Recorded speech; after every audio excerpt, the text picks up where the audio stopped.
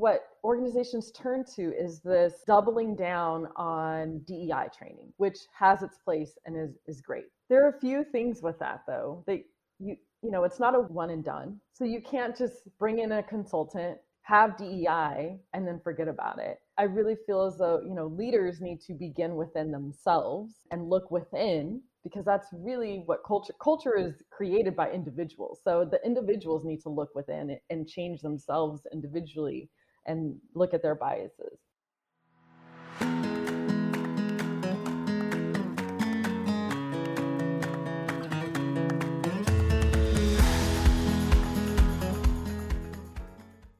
In her book, Conversational Intelligence, Judith Glaser wrote, "To get to the next level of greatness depends on the quality of our culture, which depends on the quality of our relationships, which depends on the quality of our conversations.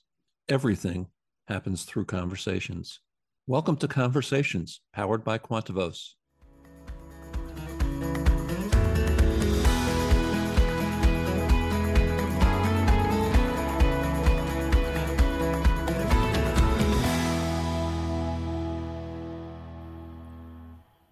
Welcome to Conversations. I'm Brian Gorman, a Quantuvos coach and the host of Conversations.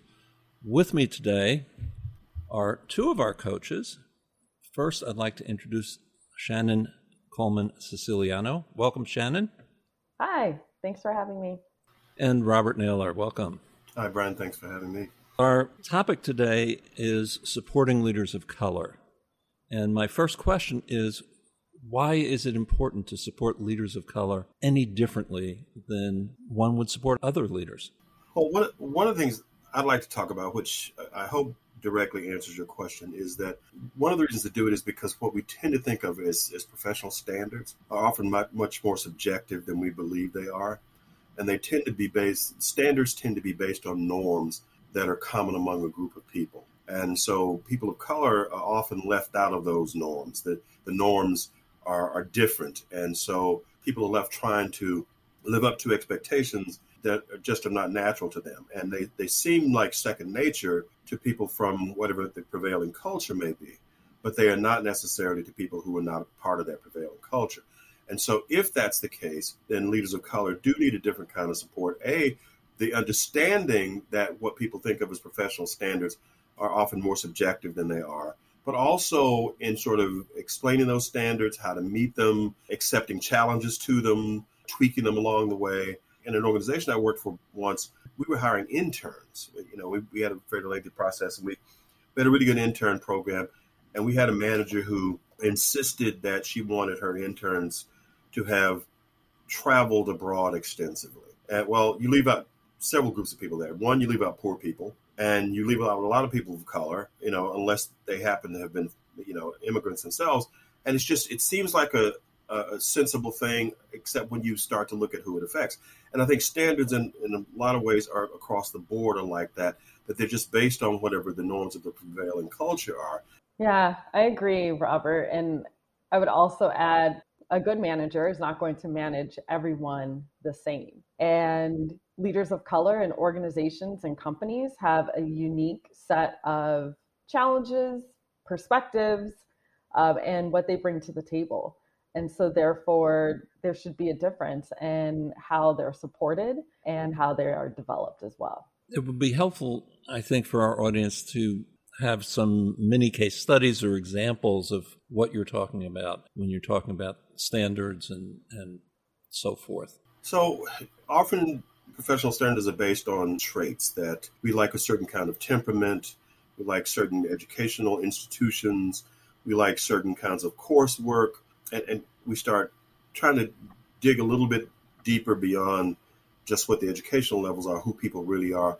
We sort of look, and I think it's innate, we sort of look for a bit of ourselves in the people that we recruit and that we hire. And so the more different someone is from us, the less likely they are to seem like us. And then we begin to think they don't cut it because, I'm looking for these traits and very often it has nothing to do with, or very little to do with what people are capable of doing. It's just this idea of, I want to be around people I'm comfortable with, who I relate to, I want to hire a mini up and coming version of myself, which is, I don't think is good for any organization. I don't think good hiring managers do that. And I think the more we do that, the more often we are likely to either leave out people who are different from us, or once we get them in the organization, the less likely we are to provide the right kind of support for them. It's similar to the water cooler idea. And a lot of leaders that I support are having quite a bit of anxiety going back to the office. And one of the reasons why is because of this, the water cooler culture of cliques that are formed, or people who, get together, have lunch together. And often it's the employees or the leaders of color who aren't in with, the norms or the majority culture that exists in an organization. So they feel ostracized, they feel left out. So then they actually physically, keep themselves separate. But to Robert's point, then they're looked upon as, oh, well, they're not a team player, or they don't really have what it takes. And you start to see promotions and teams that are getting built with those who are members of the water cooler culture versus those who are not. Shannen, I want to build more on that. There's a lot of research now about the first rung and women entering the workplace and not getting past that first rung into that initial promotion. And that challenge is even more significant for women of color. And so we see very few women of color advance to any significant level in most organizations. And one of the things that I have encountered coaching some of those women is how frequently they are called on to represent people of color across the organization, as if all people of color are the same. Yeah. To expect one person to speak on behalf of an entire culture or an entire gender, an entire race, it adds additional pressure on that person. And, it also leads to what is out there in the ether of representational burnout. So that leader who is constantly being asked to represent a whole, represent a culture, a race, a gender, they start to feel what some would call imposter syndrome. But imposter syndrome actually is not what's happening here, because imposter syndrome puts the onus on that leader. Oh, they're not feeling good enough. Well, no, they're actually being burned out from having to constantly represent or feel like the only one at the table, or not even just feel, to constantly be the only one at the table. And so there's a shift for leaders of color, especially for women leaders of color, this idea of moving away from the idea of imposter syndrome to representational burnout. That then puts the onus on the systems and the cultures that are in place that need to be changed, instead of blaming the individual. I think there is also, and I agree with you 100%, Shannen, I think there's another problem with it, is that women of color, people of color in workplaces often feel burdened to represent, even though they don't want to. I'm not the representative of everybody who looks like me, because there are cultural differences across the board. But you feel burdened to have to do it in a way, to sort of make sure that the representations that do exist are as accurate as possible, particularly in things like marketing and journalism, in the field where I worked for a long time, where you're dealing with stereotypes and things like that. And you just feel a sense of burden to make sure that you put a stop to those things as early as you can. Yeah. And, when you're in those meetings and you look around the room and you're the only one of whatever that is, yeah, you definitely feel that burden. Shannen, that's exactly where I was going to go next. I'd really like to hear from each of you what that experience is like. That's, well, I'll tell a story, a personal story of how that happened, in a way for me.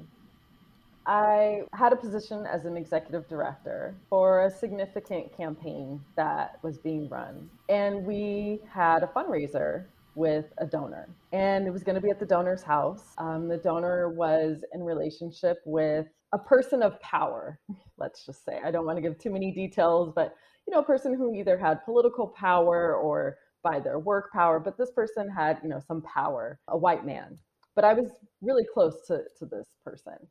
And the donor asked and said, well, is Shannen going to be okay coming to something like this? Is she going to feel okay coming to our house, speaking to other donors? And so it was relayed back to me, and I thought, why wouldn't I be okay? And I thought, oh, well, yeah, because I'm the only Black person who's going to be in the room sitting at the table. And potentially the assumption is that I'm either not used to being the only Black person, not used to being around people with power, or not used to being around people with money. And in all those answers, I'm used to it all. And so, I walked into that meeting feeling the burden of representation, feeling as though, there's a question as to literally a question as to whether or not I belong. And whether or not you were capable. Yes, exactly. What I actually would like to take off on a little bit is the reactions that you often get when people suggest to you that their expectations of you weren't very high. And I certainly have those of my own.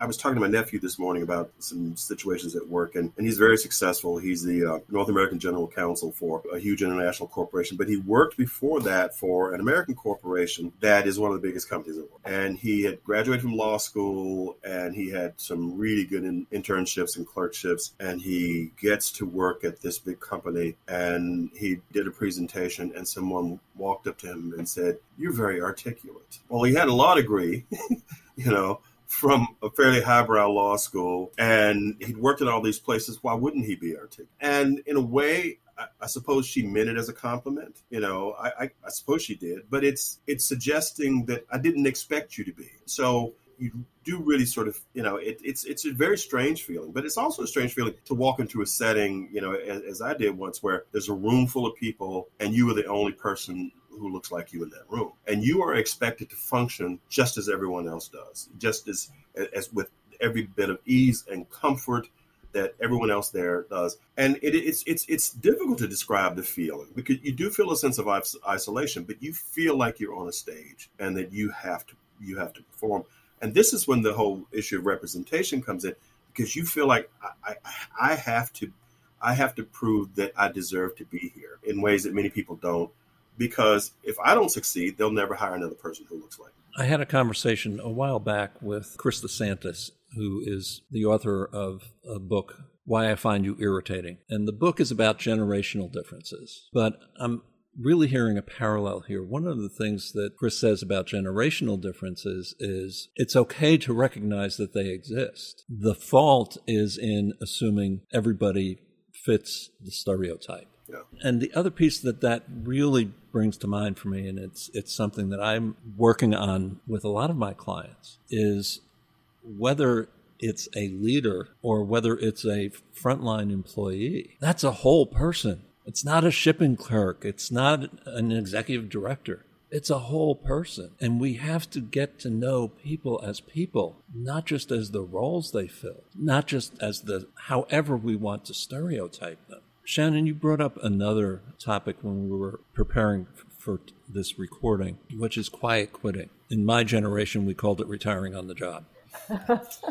Yeah. Talk about quiet quitting in the context of leaders of color and really employees of color. Yeah, so, quiet quitting has reemerged or been retitled, and it's a phenomena that organizations are seeing across the board. And it's the idea that, it's employees are either burned out, they need to find some balance. And so the way that they do that is by showing up to work and just not putting their all into it, or not giving it their best shot, just getting by. The reality is that leaders of color cannot quiet quit. If leaders of color were to come in and not give their best shot, it wouldn't be quiet quitting, it would be you're fired, right? So leaders of color have no choice but to either come in, give it their all, even if they're in situations where it's not in alignment to their values, they're not finding balance, or completely quitting altogether. And you're actually seeing more leaders of color quitting jobs, not quiet quitting, but quitting jobs. And the concern that I have as a coach, I'm seeing that quite a bit, is then, working with clients to make sure that if they're leaving a position or moving to a team or moving to, an entirely new organization, that they're really clear about their own personal values about their own needs and about what they need from management and from the organization to not repeat what they just left from. How do you find that out? It's about getting clear as an individual on what you stand for, what's important to you, what you value, truly value, and what you desire. And then it's mapping that during your interview process. How am I able to identify the values of this organization? What does it say on their website? What values would I say were actually shared with me, and did I get a sense of in reality during the interview in talking to other team members? I often stress with my clients and leaders of color, particularly, that the interview process is just as much about you making sure that it's a good fit, not just getting the job. In one of our podcasts, I talk with one of our coaches about feedback. And one of the things that comes out in that conversation is everything is feedback. So these may be our values on the website, and how are they reflected to me in my interaction with you? I think that's a great piece of insight. So thank you. Well, one of the things I'd like to say, if I may, is that I think the problem is often more pronounced with people of color because it's more visible, and and sometimes it actually is more pronounced. But I think it's a problem across the board. And Shannen talked earlier about dealing with people as individuals, and I think that's the important thing. But, I do a lot of work in diversity, equity, inclusion, and we talk about allowing people to bring their whole selves to work. And some of the things that we do, that we think are cultural norms, that are social norms, that are business norms, really leave out other people.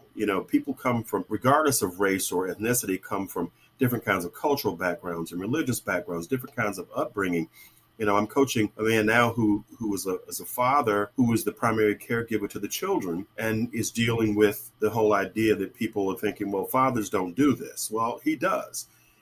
So it certainly has a very obvious impact on leaders of color because they're fewer to start with. And it really impacts the ability to recruit people and retain people. But I think it has a broader problem, and it actually hurts the organization across the board. That's a great point. Again, I was thinking, as you were talking earlier, Robert, about being the only person in the room expected to act the norm. A great example of that is networking events. Yeah. And there are those people who are extroverts. There are those people who are introverts. And introverts don't do well at networking events. Right. Again, they're terrified of the thought that they have to. Small talk. I'm sorry, Shannen? I said small talk. That's the introvert's worst nightmare. Yes. Hand raised. Yes. Me too. Yes. So again, that brings us to really knowing the whole person and not expecting Shannen or Robert to respond to a situation the same way Brian would. Not expecting Brian to respond to a situation that the same way Shannen might. And so what counsel can you give to our listeners beyond what we've already talked about in terms of how they might support leaders of color? I think one of the things organizations need to do is re-examine standards and really question what's the basis of it. Where are there implicit biases included in those standards? And there are certain hard skills that people have, but rarely is a job these days the sum of the hard skills. And so when we recruit people, we talk about all the other things we need them to be, that we need them to do. And we really need to examine that to see which ones of these things are really requirements to do the job, and how many people are we leaving out by requiring these kinds of things. Robert, when you say that, just saw and have not had time to read yet an article about a woman of color who has reached a very senior level. And one of the things she has always insisted on is that she have a dress code for herself that's appropriate to her culture and her sense of being, not to that of the corporation. And to me, that's such a good example, Robert, of the standards that you're talking about. It is. And Shannen, I probably don't have to tell you this. And it's died down now, but it still exists. There was a huge tug of war in corporate America a few years ago over black women in hair, mm-hmm. and black men in hair, but to a greater extent, black women in hair. The whole idea of what hairdos should look like. And, we don't want locks, and we don't want this, and we don't want, And years ago, there was a lawsuit in the Baltimore Fire Department over this. over requiring firefighters to shave. Black men, in particular, are less likely to shave because they're more likely to suffer from folliculitis. So if someone, and there are a lot of things that really are unaddressed in corporate speak. The dress code doesn't say you have to be clean shaven, but when I started interviewing after college, people were saying you need to shave your goatee. Well, do I go with a goatee or do I go with a bunch of hair bumps?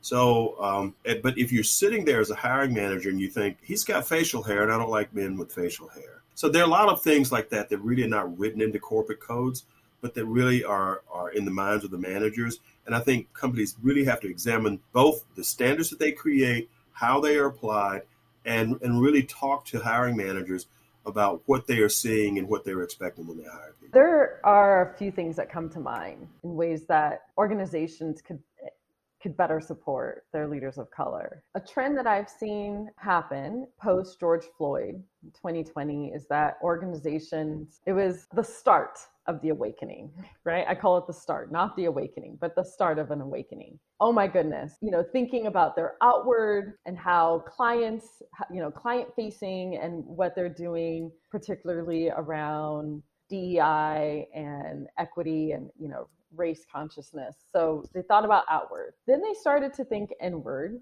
And what organizations turn to is this doubling down on DEI training, which has its place and is great. There are a few things with that, though.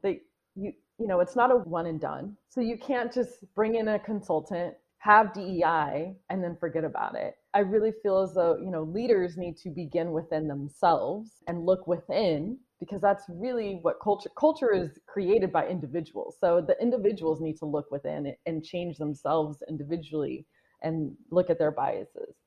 But then also sometimes I've been part of DEI trainings that have been more harmful to me than good. It may have been helpful to the majority of the white folks in the room, but for me as a Black woman, I'm sitting in there and I'm actually more traumatized after going through DEI training than I was before. So organizations should, one, think about that. And so alongside that, it's thinking, how do we provide individualized support for our leaders of color? And coaching is one of the best ways to do so. Yes. Without a doubt. Also mentorships, and there's an issue we've been talking about representation. And so at a potential organization, there may not be enough representation of certain demographics to provide mentorship pairing. I think organizations and companies should think about partnering, cross mentorship, between organizations. But mentorship is huge because that's something that most leaders don't have. They don't have another mentor that's in their field that looks like them. And then affinity spaces within their organization, giving time and space for members of certain demographics, cultures, gender identity, LGBTQ communities, to come together and have a safe space to be able to talk, to strategize, and to commune with one another. And if I can pick up on that last point just for a second, I think organizations need to be open-minded, I'll use that term, open-minded about people who don't come from the prevailing culture to talk about what it's like to be different. Because, Black folks talk about what it's like to be Black in the workplace. Latinos talk about what it's like to be Latino. Immigrants talk about what it's like to be immigrants. LGBTQ people talk about that. So, if they can do it in a safe space, then they really can provide insight that the senior managers of those organizations can then use in helping develop those leaders. I've really appreciated this conversation and all aspects of it. Robert, you gave me something new just now to think about. One of the questions that I often coach my clients to ask is, what gets you up and excited about coming to work every day? And most managers, if they can answer for themselves, and some can't, have no clue as to what that answer is for those people who work for them. What's it like to be you coming to work for me? Mm-hmm. I love that question. Thank you, Shannen. Thank you, Robert, for a personal and insightful conversation about a topic that's important for all of us. Thank you, Brian. Thank you.